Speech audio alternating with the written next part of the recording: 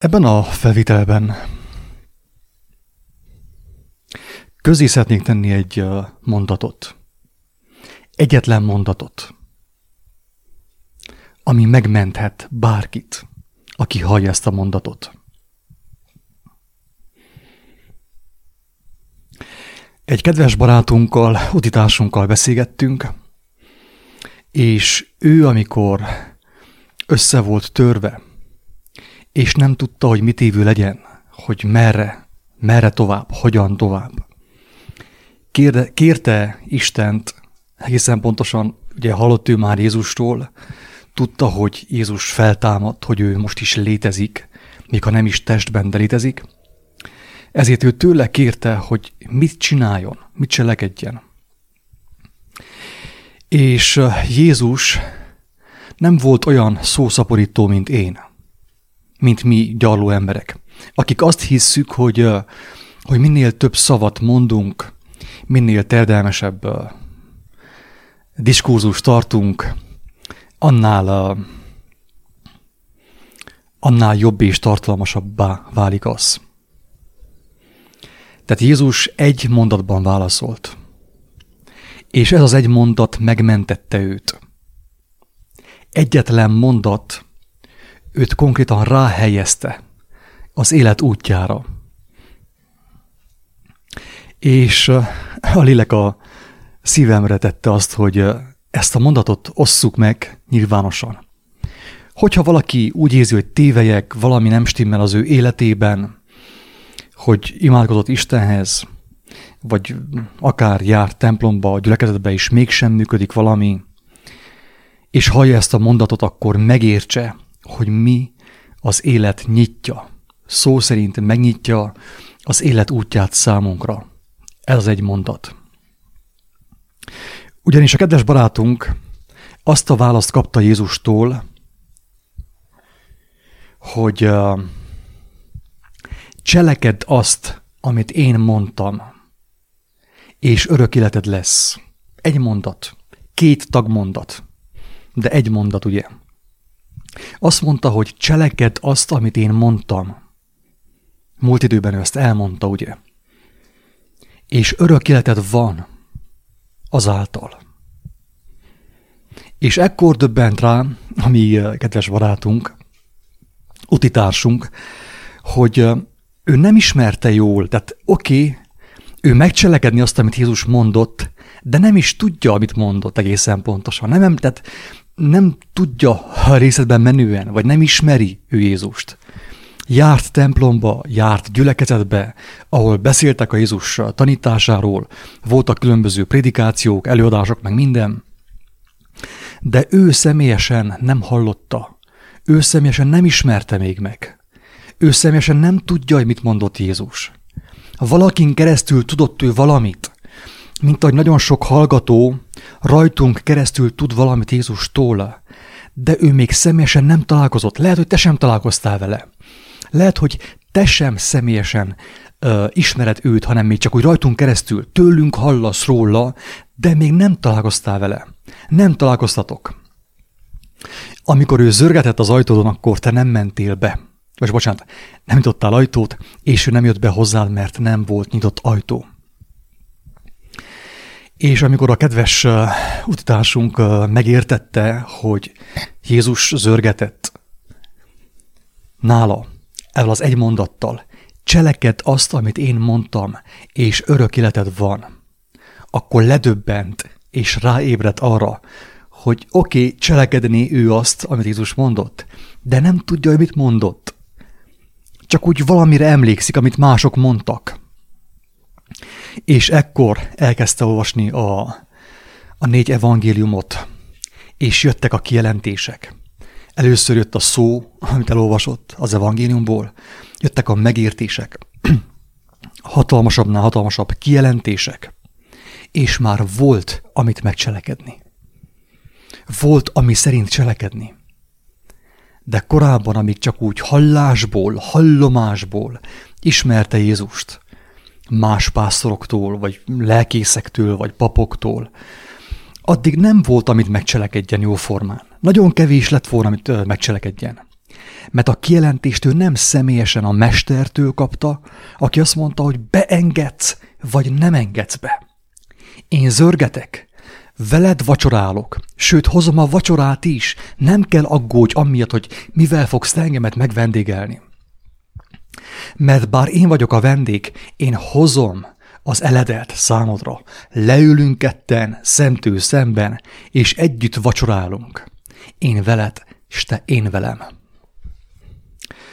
Tudjuk jól, hogy amíg csupán valakitől halljuk, tehát ugye van egy munkaadó, van egy főnök, és alatta van több beosztott, egy ilyen hierarchiában, ugye, ilyen kisebb főnökök, ugye, egymás alatt. Sokszor megtörténik, hogy félreértések történnek. Amit mond az igazgató, amire eljut a munkáshoz, a végrehajtóhoz, az keresztül megy több kézen, ugye, több elmén, több szájon, több számítógépen, és néha meg tud történni az, hogy a kivitelező nem azt fogja kapni, nem azt fogja hallani, amit a megrendelő kért tőle. Ez olyan, mint az a játék, amikor az emberek körbeülnek, és az egyik súg valamit a mellette lévő fülébe, és azt ő tovább súgja, és körbe megy, ugye az a szó, amit egymásnak súgtak, és a végén kiderül, hogy valami teljesen mást hallott az utolsó, mint amit az első mondott, amit az első súgott. Ezért mondja Jézus, hogy az ajtód előtt állok és zörgetek, én, személyesen, én.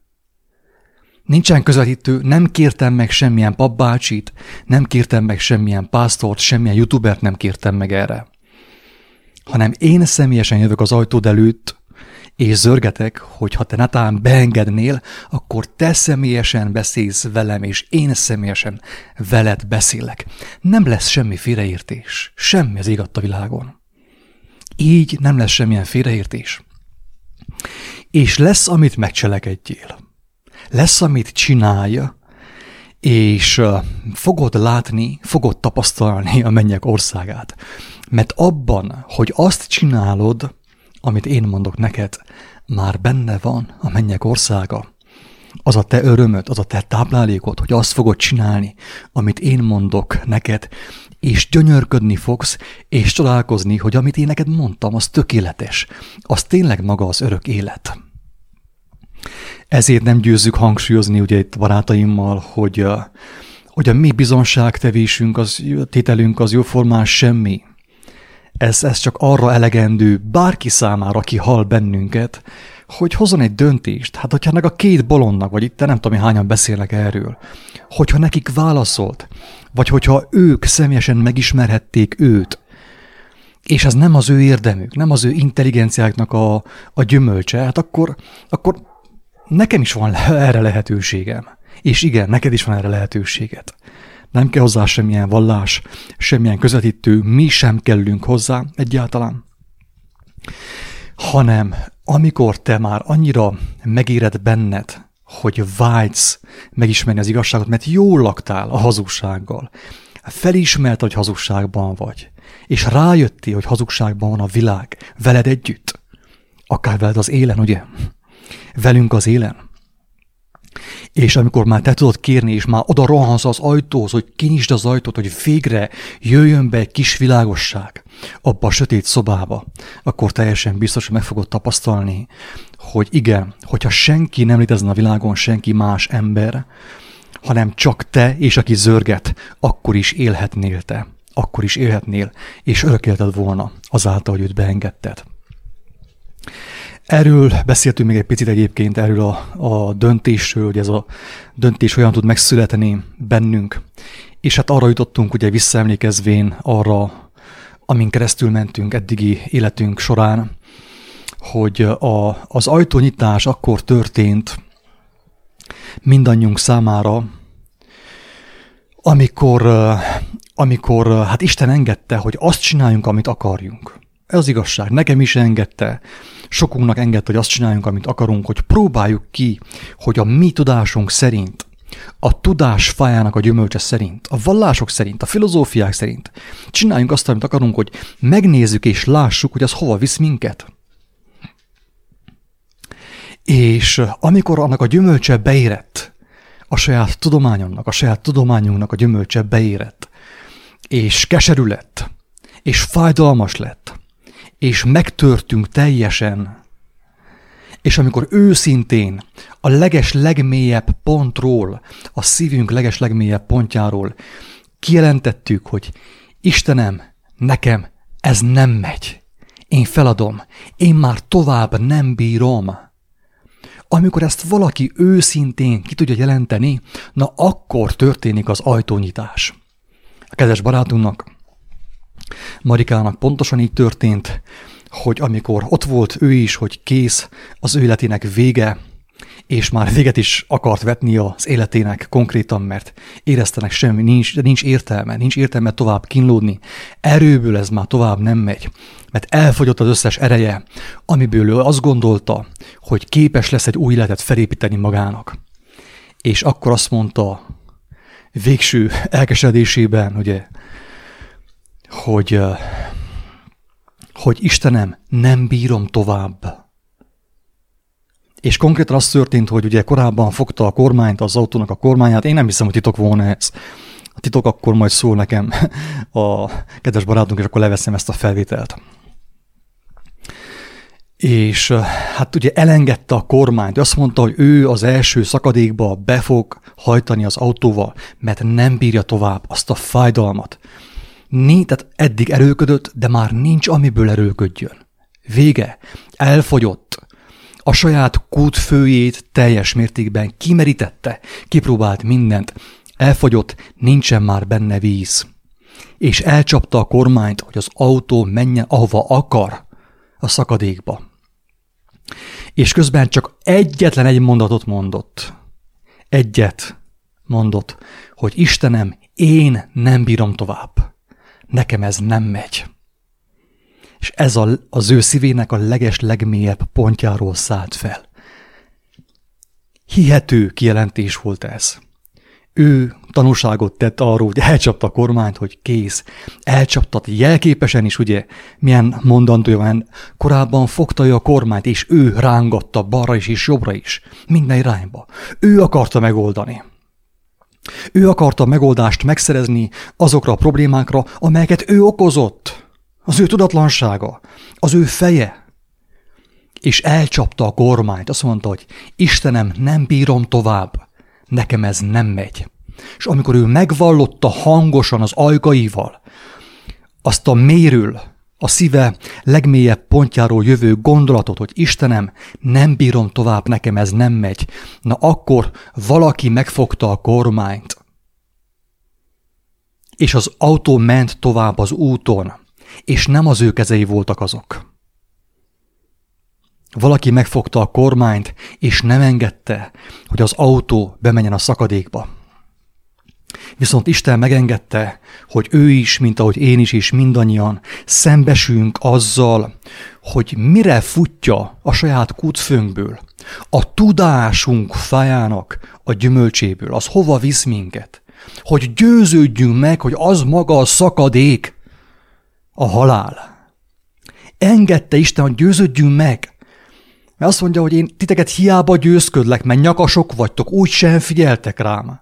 Hát akkor csináljátok, hallám, meddig juttok a saját fejetek szerint.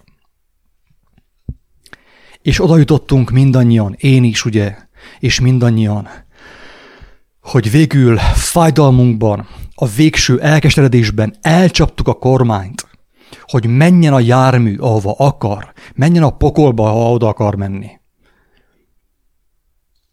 És ajkainkkal megvallottuk, hogy Istenem, nem bírom tovább. Ennyi volt. Kész, vége. És erre volt szüksége Istennek, hogy akkor tudjon valamit kezdeni velünk. Hogy mi valljuk be őszintén, hogy ennyi volt. Nem bírom tovább, végem van. Mert ha mi ezt bevallottuk és bevalljuk, na akkor már nyilvánvalóvá tud válni az, hogyha mi tovább fogunk élni, akár itt a földi életben is, az már nem a mi érdemünk. az már nem a mi okosságunk, nem a mi tudásunk, nem a mi bölcsességünk, nem a mi erőnkből van, hanem kegyelemből, ajándékba, az élő Istentől.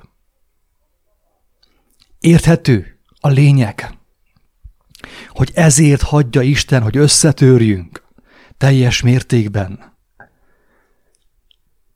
Hogy lássuk meg, mert még ő sem tud minket, annyira okosak vagyunk és intelligensek, még Isten sem tud minket meggyőzni arról, hogy a felegetlen szakadék felé tartunk. És ezért megengedi, hogy akkor menjél tovább. Legyél hideg, ha forró nem akartál lenni, akkor legyél hideg, menjél tovább. És aki azon a ponton, amikor megtapasztalja, mert hideg, nem lagymatag, nem langyos, nem kétszínű, nem hipokrita, nem képmutató, nem sántikál kétfelé, megy a szakadék felé, ő abban hisz. De akkor menjél hittel a szakadék felé, hogy tapasztald meg, hogy merre felé mész. Lásd, hogy merre felé mész. Az ilyeneket meg tudja menteni Isten. Jézus azt mondta, hogy azt üzeni a világnak ma is, hogy van egy panaszom ellenet. Az, hogy kétfelé sántikálsz. Hideg sem vagy, forró sem. Langyos vagy. Ezért kiköplek a számból, nincs amit kezdjek veled. Nem tudlak tanítani, mert balra sem mész, jobbra sem mész. Vagy balra is sántikálsz, meg jobbra is sántikálsz. Isten felé is, a mammon felé is. A megváltó felé is. A vallások felé is. És nincs amit kezdek veled, nem tudlak tanítani. Kiköplek a számból, hogy akkor legyél már hideg. Menj, kezdjél magaddal valamit. És aki hideg, azokat meg tudja menteni Isten. A forrókot megmenti, és a hideget is meg tudja menteni. Mert a szajha, a paráznanő, a vámszedő, aki a pénzben is azért él, az hideg. És az előbb-utóbb szembesülni fog az ő értékrendjének a következményével, az ő döntésnek a következményével. Az ilyent Isten meg tudja menteni. De a kétfelé sántikáló vallásos embereket, akik mindenkinek meg akarnak felelni, a rendszernek, a politikusnak, a vallásnak, Istennek és mindenkinek, ezeket nem tudja Isten megmenteni. Nem tudja tanítani őket. Össze-vissza mindenfelé sántikálnak. Mindenkinek meg akarnak felelni egyszerre. Kiköpi a szájából őket. Ezért is mondja, hogy egyértelműen kijelenti Jézus, hogy a paráznák és a vámszedők hamarabb meglátják Isten országát, mint ti. Ők meg fogják látni, sőt azt mondta a farizeusokra, hogy kicsi a valószínűsége, meg fogjátok látni. Messzelt sírok vagytok, képmutatók vagytok, hazudtok magatoknak és a világnak, és mindenkinek. Nincs, ahogy megmeneküljetek. Vaj, ha hidegek volnátok, vagy forrók, de mivel langyosak vagytok, kidoblak, kiköplek a számból. És hogyha az ember hideg, és őszintén is felvállaltan hideg, és megy az úton, ugye, a butaság útján, vagy az istentelenség útján, az előbb-utóbb eljut a saját kormányát, ugye, forgatva, és csavargatva balra is, meg jobbra is, előbb-utóbb eljut arra pontra, ahova kedves barátunk, a szakadék szélére, hogy őszintén a szíve legmélyebb pontjáról, zugából kiáltja az ajkaival hangosan: Istenem, ennyi volt, nem bírom tovább, nekem nem megy. És elcsapja a kormányt. És Isten megfogja a kormányt, és megmutatja, hogy milyen az élet vele. Mert az, hogy milyen volt nélküle, azt már látta. Te is láttad, én is láttam, mindannyian láttuk. Tudjuk, hogy milyen volt nélküle. De az, hogy milyen vele, azt akkor tudjuk meg, amikor ezt őszintén, a szívünk teljességéből, lelkünk teljességéből kimondjuk, hogy Istenem, nekem nem megy, én nem bírom tovább, vége az életemnek. Szükségem van rád, könyörülj rajtam. Adjál értelmet az életednek, vagy vedd el azt. Ugye, sokan ezt mondtuk. Nincs értelme az életünknek, Megvallottuk az ajkainkkal, nincs értelme így tovább. Még meddig hazudok, még meddig vagyok képmutató, hipokrita. Már fájdalom a hazugság. Fáj. Fizikai fájdalmat okoz a hazugságom, a saját hazugságom. Már nem tudok tovább hazudni sem. Istenem, tovább nem megy. Nem bírom tovább. Adj értelmet te az életemnek, vagy vedd el az életemet. Könyörülj rajtam. És ezen a ponton tudja Isten megfogni a kormányt, és nyilvánvalóvá tenni, hogy ami történik veled, ami jó történik veled, az már nem a te érdemed, hanem az övé. A te érdemed az volt, hogy eljutottál az öngyilkosság küszöbére, a szakadék peremére. Ez volt a te érdemed, az én érdemem. És az, hogy nekem most van életörömöm, van életkedvem, és örömmel beszélek az életről, az Isten adta életről, az örök életről, az örömhírről, ez mind ajándék tőle, nekem ez semmi közöm nincsen. Csak annyi, hogy kértem, hogy könyörüljön rajtam, mert én, amit lehetett, mindent elcsesztem. Mindent elrontottam. Könyörülj rajtam, Istenem, mert véget ért az életem. Az, amit én elképzeltem, annak annyi. És ekkor ugye történik az, hogy oké, Jézus, mert valaki azt mondta, hogy Jézus, az út, az igazság és az élet. Oké, rendben van. De mit mond Jézus? Egy mondat. Azt mondja, cselekedd azt, amit mondtam, és örök életed van. De mit mondtál te? Sok mindent mondtam. Az alapja le van írva. Az én beszédemnek az alapja le van írva a 4 evangéliumban. Máté, Márk, Lukács, János bizonságtételében le van írva, az az alap. Ha kíváncsi vagy arra, hogy mit mondtam, hogy cselekedj, azt olvasd el, és segítek megérteni azt neked. Mert különben meg sem érted. Olvasd, és elmagyarázom. Ha kíváncsi vagy, mit mondtam, olvasd, és el fogom magyarázni. Ki fogom egészíteni. Teljessé fogom tenni az elmédben és a szívedben, hogy megértsd a lényeget. Ez az egy megmentő mondat, ami szabadulást adhat bárkinek, aki nyomorult, és aki már szembesült azzal, hogy az ő élete a feneketlen szakadék felé tart. Cselekedd azt, amit mondtam, és örök életed van. Ezt mondja Jézus Krisztus. Ingyen kaptátok, ingyen adjátok. Isten áldjon, sziasztok!